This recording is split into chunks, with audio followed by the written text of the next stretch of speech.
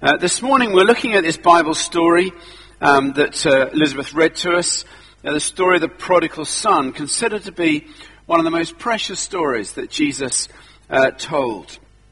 Charles Dickens called it the greatest story ever told. It's no wonder that it's inspired people like Rembrandt and others to depict it in art, and it's inspired other people to write music and poetry and plays to retell it. And the story of the prodigal son captures so much of the essence of our Christian faith. It's a story that sums up the central message of the whole of the New Testament. It's the gospel in a nutshell. But it doesn't stand on its own. It's the third in a trilogy of stories that Jesus tells, the first two being the missing sheep and the lost coin. And to understand the story of the prodigal son, we have to understand the context in which it is told. Otherwise we miss its true meaning. So you have to go back to the beginning of chapter 15. And the first two verses are crucial. It says this: tax collectors and other notorious sinners often came to listen to Jesus teach. This made the Pharisees and teachers of religious law complain that he was associating with such sinful people, even eating with them. So Jesus told them this story. So the context is this. He's gathered around him, it says, tax collectors and other notorious sinners. It's lovely that he places the tax collectors in that bracket. I'm not quite sure why. Mainly, I think, because then tax collectors all were on the fiddle and they skimmed off the top. Unlike tax collectors today, of course, are not on the fiddle. We pray. So that they were added in with other notorious sinners. Who were those notorious sinners? Well, they would have been the people that Jesus would have included all the time in his ministry, that was gathering around him.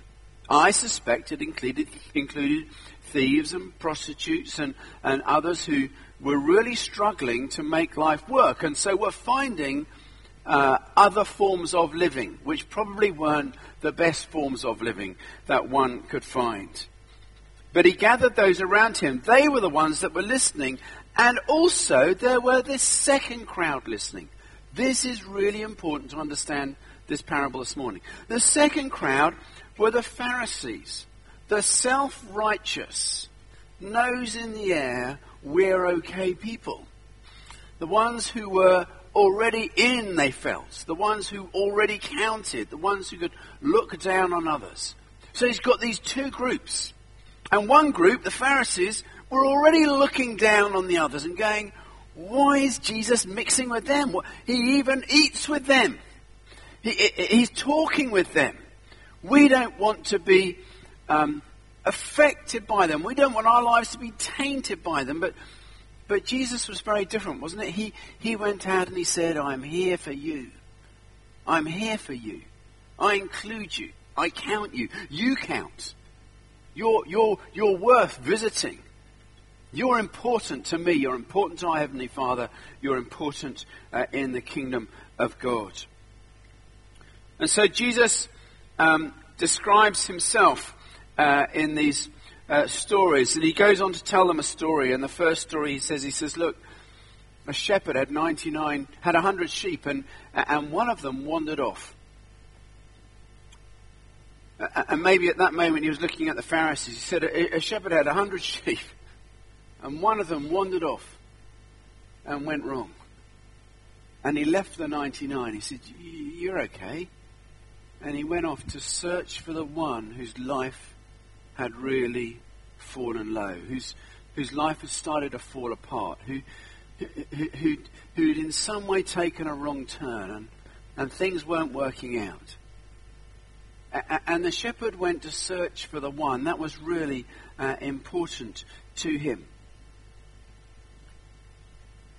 And the Pharisees listening, probably looking with disdain on these tax collectors and other notorious sinners, didn't really get it. they were listening, and they said, yeah, but you've come for us. If you're the Messiah, you're part of the religious community. You're not part of that community. And Jesus is saying, well, actually, hold on. I came for the one that still needs finding. And they didn't quite get it. And so he told them another story. He says, suppose a woman has 10 silver coins and she loses one. She's lost something really precious to her. So she will search and search until she finds it. And when she finds it, she'll say, rejoice with me. I've found that was lost. And Jesus adds this line at the end. He says, and in the same way, Jesus says, there'll be joy in the presence of God's angels when even one person who's taken a wrong turning, one sinner, one whose life has fallen the wrong way, repents and returns back to me. Pharisees looking on and listening, the tax collectors, prostitutes and thieves and others who would have been included listening to that story. And maybe Jesus looked at their eyes and thought, they still don't get it. They still don't get it. So he goes on to tell them a third story.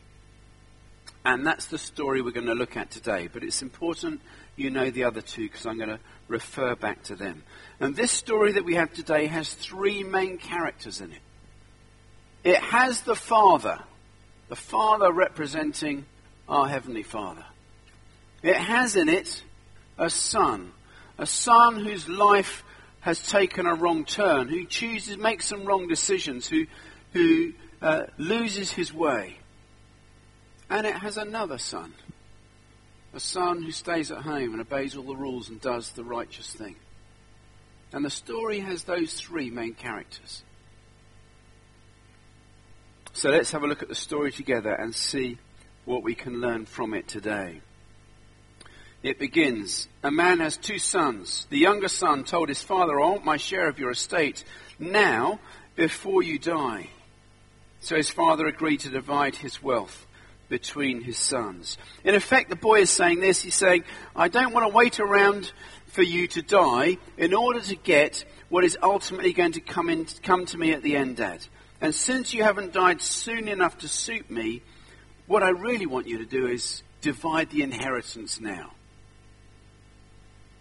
And the fall of the prodigal began at that moment, when he claimed his rights, when he separated his interests from the greater interests of the family, when he lost that sense of perspective that actually I'm not here just for myself. He thought it's all about me. It's about me claiming my rights, getting what's due to me, going and spending it on myself, finding a new way of living, just discovering life as there is. And I think that's the moment that his life went wrong, when he lost perspective, when he forgot actually that we all throughout life live with a responsibility to do something for society, for the greater good, for the wider family. We have responsibilities. And responsibilities are actually great things. They keep us focused in the right way. It's almost as though there was a restlessness within the first son in the story. And he says he doesn't want to stay at home and fulfill his responsibilities. He wants to go and do his own thing. And as he grew restless in his thinking, then perhaps he grew restless in his imagination. And he could imagine life without home. He wished his life were different. I could have a bigger circle of friends, he thought. It's a bit pedestrian here with my father. I could get a bigger house for myself and do my own thing. I could be my own boss and be footloose and fancy free. And amazingly, the father allows the son to leave. It is extraordinary, isn't it, when children are at home and they get to those older teenage years, how, home possibly isn't always quite the place they want to be, and we don't always do things in quite the way they'd like it done. As soon as they go off to uni or work and come back, they go, this is great. Food is put on the table. It's marvellous food. I didn't have to cook it or buy it or shop for it or anything else. I have a bed to sleep in and it's got sheets. It's marvellous. There's heating and I don't have to pay the bill. All of a sudden their perspective changes. But this young man, he'd not left, and his perspective was, there's something bigger and better for me out there. And amazingly, the Father allows the Son to leave. Sometimes I think the worst thing that God could do would be to say yes to some of our prayers. Lord, I want a bigger house. We need another bedroom. We need a nicer car. We want this. We want that. Lord, I want the next promotion. I want this. I want that. It might be the worst thing in the world for you. Perhaps sometimes God saying no is just the right thing. Because it keeps you rooted. It keeps you where you are. It makes you stable. It keeps things in perspective. So for the next few verses, we witness the results of the son's rebellion against his father, against his family, and against his responsibilities. He leaves for this faraway country, this place that perhaps exists in his heart, maybe exists in our hearts. I wish it were different. Do you know that exists in the hearts of so many people? I wish it were different in my marriage. I wish it were different in my work. I wish it were different in my family. I wish it were different with my friends. I wish it were different with my finances. And all of a sudden we're leaving home. We're leaving our responsibilities. We're leaving the things that really matter and count, and we're going somewhere else. And what begins up here can travel to here. And if it reaches our feet, people do stupid things. Because we wish something else. And as soon as you begin to imagine it, you begin to live it, you step towards it. And damage happens. So often in our society because of that. Like so many people, his happiness is conditional upon his circumstances. He wasn't content with his situation. Oh gosh, isn't that a huge thing? Contentment. Content with what we've got. Content with what's around us. Content with the fact that we've, the feeling that maybe my son had when he first came back from university at Christmas. This is great. I can just put my washing here. It's done. And it reappears, This house is so good to live in. Contentment. We can lose sight of that contentment all too easily in life. We start moving away up here. I imagine it will be different. And then we start wishing for it here.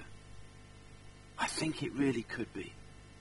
The fatal thing is that when it reaches our feet and someone says, I'm going to move away from it. And sadly, that's what the boy in this story did.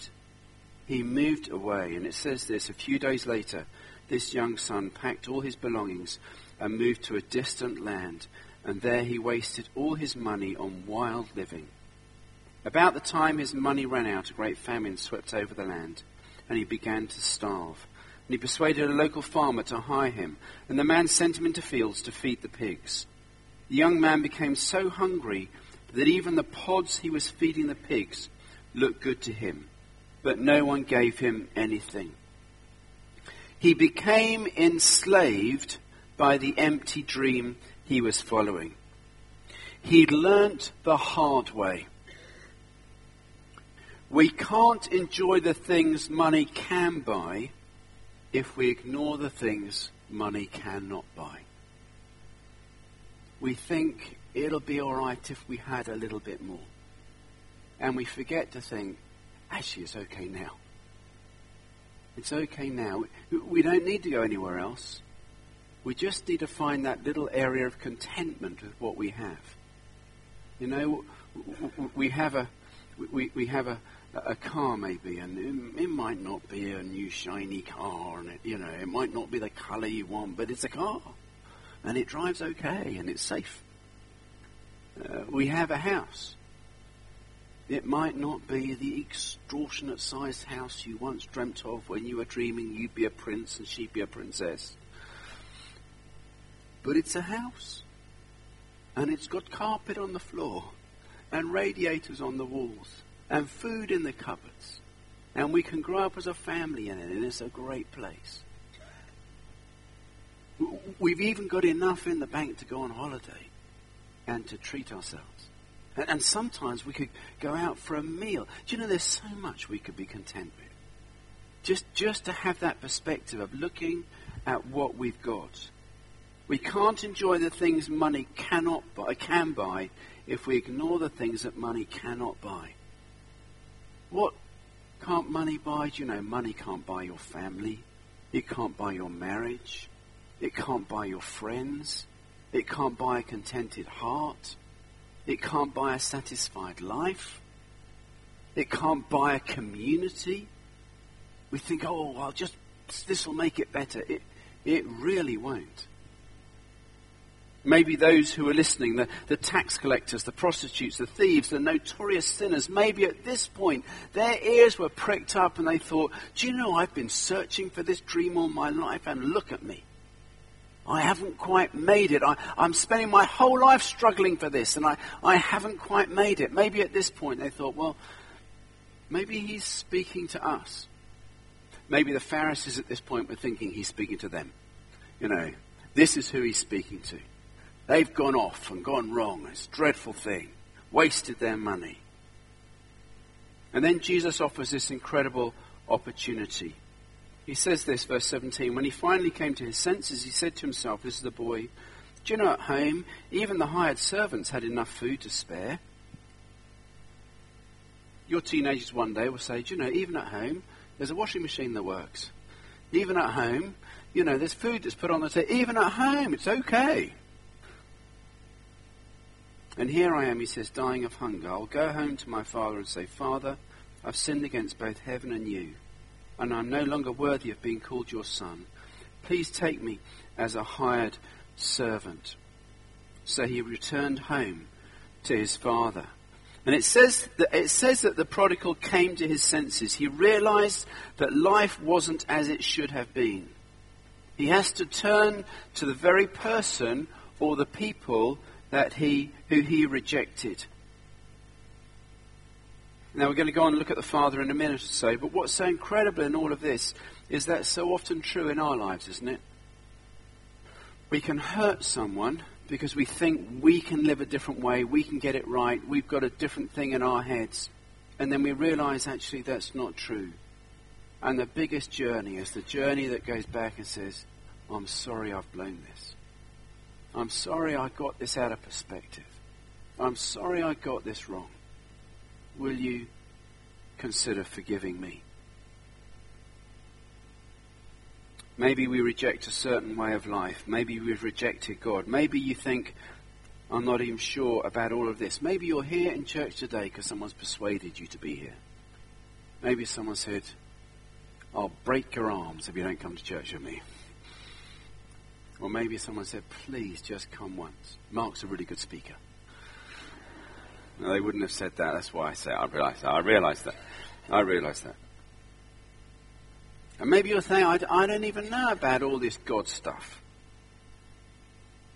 You know, this is what the boy was like that Jesus is describing. Maybe that was what he was saying to the notorious sinners. You may be unsure about all of this. But do you realize that your road to redemption is to turn back and return to the Father? Did you know that for every single one in this room this morning, our Heavenly Father stands with his arms stretched out? Like the Father in this story, he stands on his balcony, searching in the distance, waiting for your heart to return to him. And he says, it doesn't matter what you've done. What matters is where you end up. What matters is how you make the most of the rest of your life. What matters is the second half. What matters is the landing. What matters is how we work together. You know, forgiveness is at the very heart of the Christian message. And this son came back and found forgiveness. The son realized he'd ended up lost. He'd left home probably pretty confident in who he was, with his head held high. He'd left home with this sense of adventure, of a feeling that he could do something. I've got money in the bank, I've got an education behind me, it's all there for me to take, so I can embrace this world that's out there, take it on. But he soon realizes it's not like that. The world can be a pretty cruel place, actually, at times. And although he left home with a fairly positive self-image, he realizes that he's perhaps not as great as he thought he was. And maybe he got things out of perspective. And he thinks back to his father and he thinks, do you know, he modelled something that now seems terribly attractive. He didn't model a looking after himself. He actually modelled a caring for us. He actually modelled good stewardship. He actually modelled a good employer. He actually modelled a generosity. He actually modelled a heart of welcome. He modelled everything that I've not found here. So now the penitent son comes back to the father, and it says, while he was still a long way off, his father saw him coming, filled with love and compassion. He ran to his son and embraced him and kissed him. And his son said to him, Father, do you know I've sinned both in heaven and against you, and I'm no longer worthy of being called your son. But his father said to the servants, quick, bring the finest robe in the house, put it on him, get a ring on his finger and sandals on his feet, kill the fatted calf. Kill the calf we've been fattening. We must celebrate with a feast, for this son of mine was dead, but has now returned to life. He was lost, but now is found. And so the party began. And the shepherd found the one sheep and said, rejoice with me, I found my lost sheep. And the woman found the lost coin, and she said, rejoice with me because I found my lost coin. And the father says, rejoice with me, I found my lost son. The son comes confessing his sin, offering no excuses and realizing how well his father had treated his servants. He turns from his sin, his wayward life, and he turns towards home. His eyes are now open to where real life can be found. It seemed unlikely to him that his father would allow him to return even as a servant. He was unsure of the reception that he would get. And I know this is an old story and you will know this well, but I want to read you a letter that illustrates this welcome home. It's the story of a young man whose life went wrong, who ended up addicted to alcohol and drugs and covered in piercings and tattoos, and reaches the bottom of the barrel. And finally, one morning, covered in his own vomit and urine, wakes up and thinks, I've got to go home. So he sends a letter to his parents. And he says, I've not bought my next fix. I've spent it on a train ticket home. My train leaves in 2 days. And I know that from the train, I can see our back garden. And he writes this. Dear Mum and Dad, I've sinned deeply against you. I'm no longer worthy to be called your son, and there's no reason for you to love me or welcome me back. I'm at the bottom of the barrel, but I need to come back home. And I hope that you would welcome me. I've been given a train ticket to get back home, and you know that the train track runs past the bottom of the garden. Well, if you want me to come home, please would you hang a white towel on the clothes line in the back garden. If there's no towel on the line when I ride past, then I'll understand that it's not right for me to return home. The young man sent the letter, and 2 days later got on the train and started heading back home. As he came closer and closer, he became more nervous and started pacing up and down the train. He asked the person sitting next to him if he would look for him. He said, I cannot bear to look to see if the garden has a towel hanging on the line or not. In a moment, we're going to pass the house. He said, I've lived this dreadful life. I've hurt my parents incredibly. And he explained about the white towel on the clothesline. He said, if they want me to come back, I know it sounds peculiar, but a towel will be hanging on the line. Would you look for me as the train drew closer? The man said, look, open your eyes. and the whole clothesline was covered in white towels. The tree in the garden was covered in white sheets. The back of the house was draped with white sheets. The shed had white sheets covering it all. Such was the love the mother and father had for their son and wanted him back home. I think that is the sort of welcome that our Heavenly Father wants to give to us. And the thieves and the prostitutes and the alcoholics and the down and outs, as they were sitting there, they'd have been listening going, this is for us. Jesus is saying, there's a way back. There's a way back. And I think the Pharisees perhaps at that moment were thinking, he's trying to include them. But he hasn't included us. But then Jesus doesn't stop there, does he? He includes the third person in the story.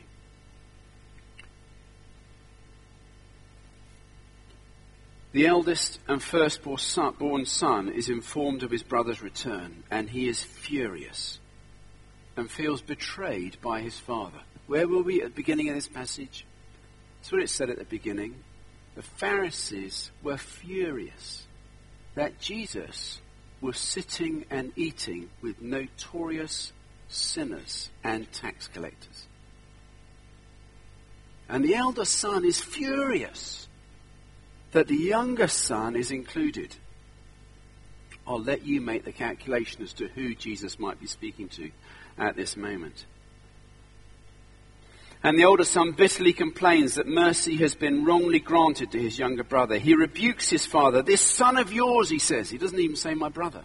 This son of yours who's devoured your wealth. He's tried to break up our home. And yet you welcome him with open arms. And I think at this moment the Pharisees would have perked up their ears. I think that Jesus was saying, this is you guys. You care little about those who are caught in difficulty or with problems in life. You care little about those who need a leg up. You're so concerned with your self-righteousness. I want to put a little advert in here.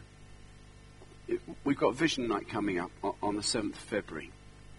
This is why we as a church have such an outward focus of justice even in our community. This is why for us it's really important that we're involved helping run the Crisis Pregnancy Centre. Choices. This is why, for us, the church, it's really important we're helping to run the soup kitchen for the homeless. This is why, for us as a church, it's really important that we've got someone paid to go into Wormwood Scrubs and work with the prisoners who at some point in their lives have taken a wrong turn. I don't know where Ray Elliott's up to with that, but I know he's got at least 3 church pastors out of those prisoners that he's been working with, who are now leading churches. They took a wrong turn somewhere. And at some point, Ray said to them, there's a way back. There's a way back. There's a different way to live. And we as a church have helped fund them through their theology degree while they've been in Wormwood Scrubs. And they've left to plant churches. And they're leading churches. I just think that's fantastic. That's why we as a church are involved in the Besom ministry. Every van run that goes out. Richard was telling me, someone was telling me this morning. Steve Weaver was telling me this morning, he did the van run on Thursday evening. He said we delivered some wardrobes to a single mum with 8 little children whose husband had walked out on her. Delivering wardrobes to help equip that family. Someone didn't turn up to do creche at the 9:15, so I was doing creche with Steve Weaver. It was great fun. We just chatted for half an hour with 3 boys who were terribly happy throwing cars at each other. It was marvellous.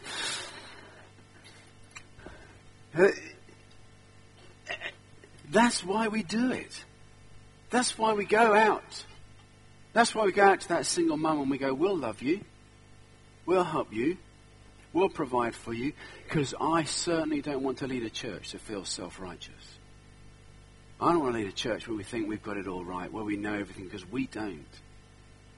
But we'll be a church family that says, we'll reach out in every way, shape and form we can, and we will put resources and energy and effort and time behind it to help those who are broken and have gone wrong in life, to give them a leg up.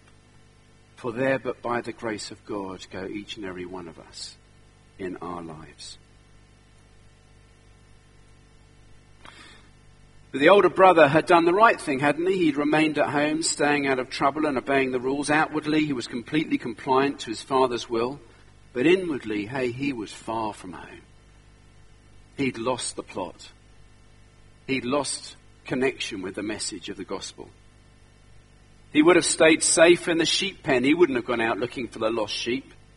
He'd have forgotten the silver coin. He'd have said, look, we've got 9 others. Let's forget that one.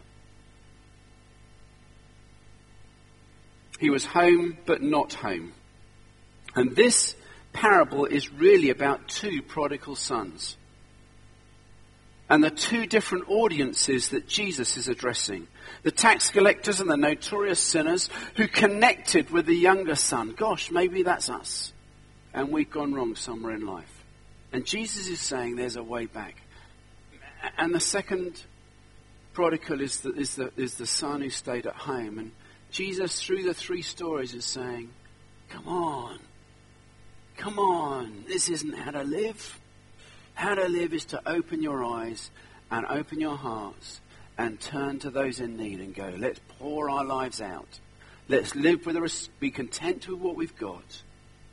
And through our lives, reach out with that responsibility we have to those most in need. You can be lost wherever you are. You can be lost outside the church. You can be lost inside the church. But the same message rings true. Jesus wants us to come home to the kingdom of God. Because it's not about the church. If it was about the church, we may as well pack up and go home. It's about our Saviour Jesus, who says this is a different way to live. The way to live is a way to be content with what we've got and pour out of what we've got into other people's lives. The key to this passage is the Father. The Father chooses to forgive. He forgives the younger son. He stretches out a hand to forgive the older son. And he treats both sons with the same tenderness. Both sons were far from home. One was geographically far. But both were spiritually far. And the Father calls them home. He says, come home to me. This is where real life is found. Come home and be renewed. And you know, the invitation is to you and me as well. Come home, he says. Wherever you are, come home. Find contentment in what you've got.